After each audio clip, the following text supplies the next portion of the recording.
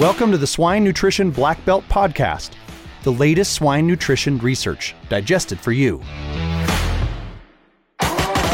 Swine Nutrition Black Belt Podcast is only possible with the support and trust of innovative companies like Phibro Animal Health Corporation, Healthy Animals, Healthy Food, Healthy World, Hubbard Feeds, research-driven and focused on helping you achieve your goals. DSM Animal Nutrition and Health is shaping the future of piglet care. Animan International Supplier of Precision Minerals. When most trace minerals are only bioavailable, Animan trace elements are also active in the digestive tract and permit secure piglets' gut health.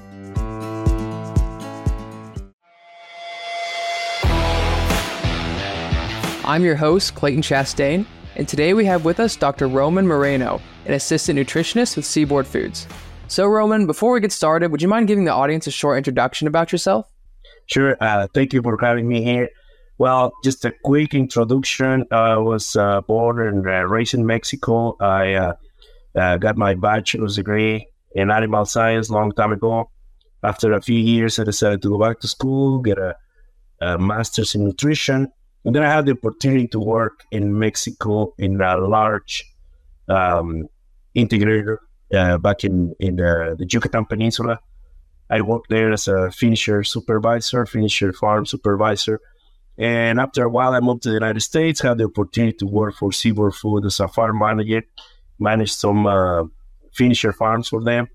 And then again, I had the opportunity to go back to school and I took that as a punishment. So I went back to get my PhD in swine nutrition. And after that, I worked a little bit on the commercial side of the business, selling or being a commercial nutritionist.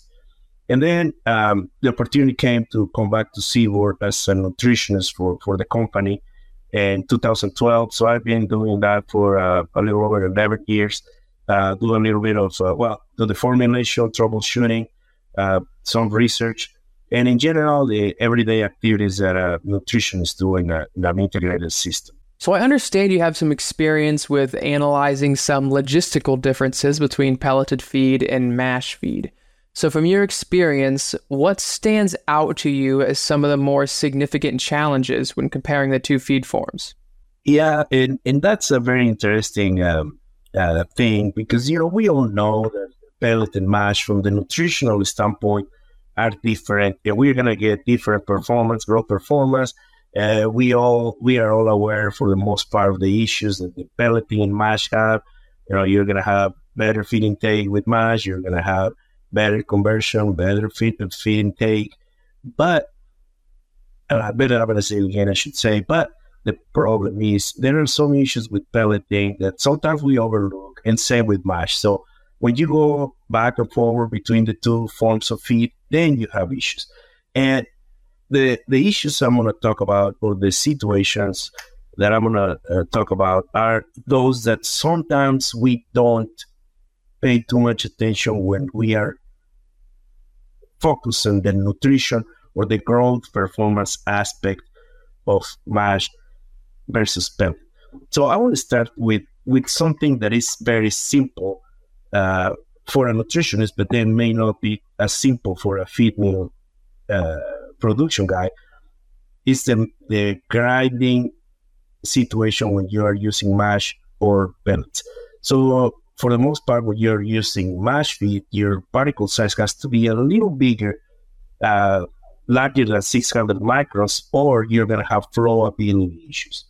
But when you have pellets, you can go a little lower, and you're going to have a better pellet and even better growth performance. The difference here is that you're going to invest more time and more energy in grinding that corn or milo or any grain to a smaller particle size. It can be as much as 25% more time to get the same tonnage if you're going to lower your particle size from, let's say, 700 all the way to 500 or a little under 500. So that's something that we need to consider, the extra time that you are going to invest in grinding that grain to a lower particle size. And then after that, you just have your grain on the particle size you want. but then you're going to mix it and you're going to make your mash feed, and then you're going to pellet the feed. In the case when you're using pellets, and you load the feed and everybody's happy. When you're doing mash feed, we have a different set of problems, because then you have your mash feed and you put in the load of beans, and it takes longer time to load the trucks. That sounds very simple, but if you're going to use 10 minutes more per truck and you already have a constraint, you have to have your trucks flowing, and it's going to take additional 10 minutes per truck to load mash feed versus pellets. So just think about that. If you have, I'm just going to say a number, 24 trucks in a day, you're looking at 240 additional minutes just loading the truck. That can be a little bit of a problem. Then you have your truck loaded, the truck goes to the farm, and I don't have any solid or hard data, but anecdotal data shows that you're going to invest twice as long unloading that mash feed in a bin as opposed to pellets. So your trucks are going to invest twice as long in the farm unloading that feed compared to pellets. Pellets have a lot better flowability. They go faster on the auger. Mash is a lot slower than that. So then you have to add extra time to the truck.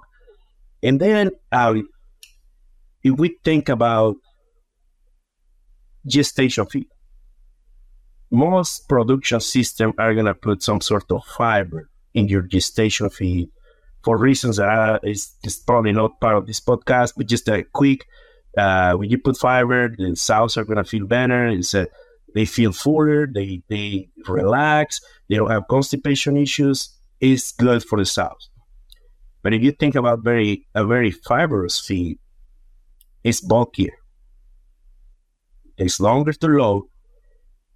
And if you have a truck that has 8 compartments and you can put 3 tons per compartment, you're not going to be able to put 3 tons in that compartment. You're going to put 2.5, 2.7, and it's going to be full. So you're setting trucks with less than 24 tons. That brings your transportation efficiency down.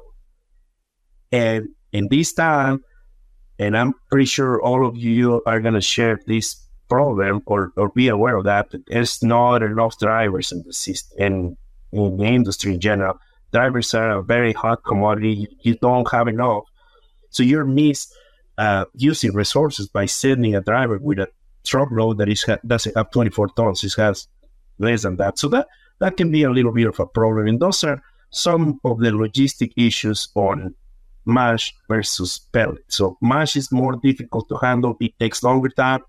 The volume and the bulk are going to create some issues on the trucking part of the business. Another thing, and I don't want to jump too far ahead, but when you have mash feed, you have the risk of the feed breaching or making a breach in the feed pan. So sometimes, even if you don't want to, or if you order your feed perfectly, you have enough feed for the pigs to eat, but if it breaches, if you don't find out before you go to your house after you do chores, the next day you're going to find out that your auger is running, and that brings a running empty because the feed is breached and it's not flowing. So you have the potential of a broken auger because running empty is tough on on the equipment, and then there's a potential of running out of feed, and that creates an out of feed event, even if you order feed and you have feed available. So all those things are something that we need to consider when we move from pellets to mash or vice versa. Swine Nutrition Black Belt Podcast is only possible with the support and trust of innovative companies like L-Biotics, the postbiotic pioneer that helps maintain a healthy gut in pigs. Animin, international supplier of bioavailable precision minerals to impact pigs' gut health. Novus International Inc., a leader in swine nutrition solutions driven by science. A leader in swine nutrition solutions driven by science. Novus's products and services look at the whole animal, focusing on productivity and well-being, in order to feed the world affordable and wholesome food. For more information, visit Novus's website at www.novusint.com. Gotcha. Well, I believe it's all we have time for, but I appreciate you coming on and sharing a different insight on this topic and kind of breaching out into some things that might not be a strictly nutrition side, but some logistical issues that are sometimes overlooked. So yeah, thank you for coming on and sharing all that with us. Well, thank you for having me here. It's always a pleasure to talk to you guys. And well, thanks for the invitation again. Yep. And to everyone else, thank you for listening to the Swine Nutrition Black Belt podcast. Please visit us at swinenutritionblackbelt.com, and don't forget to subscribe to our podcast channel so you won't miss out on the next episode. See you next week.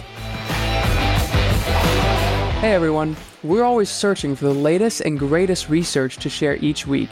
If you have a swine nutrition related research trial and would like to come on the show and share it with us, feel free to email the details about your research to hello@wisenetics.com.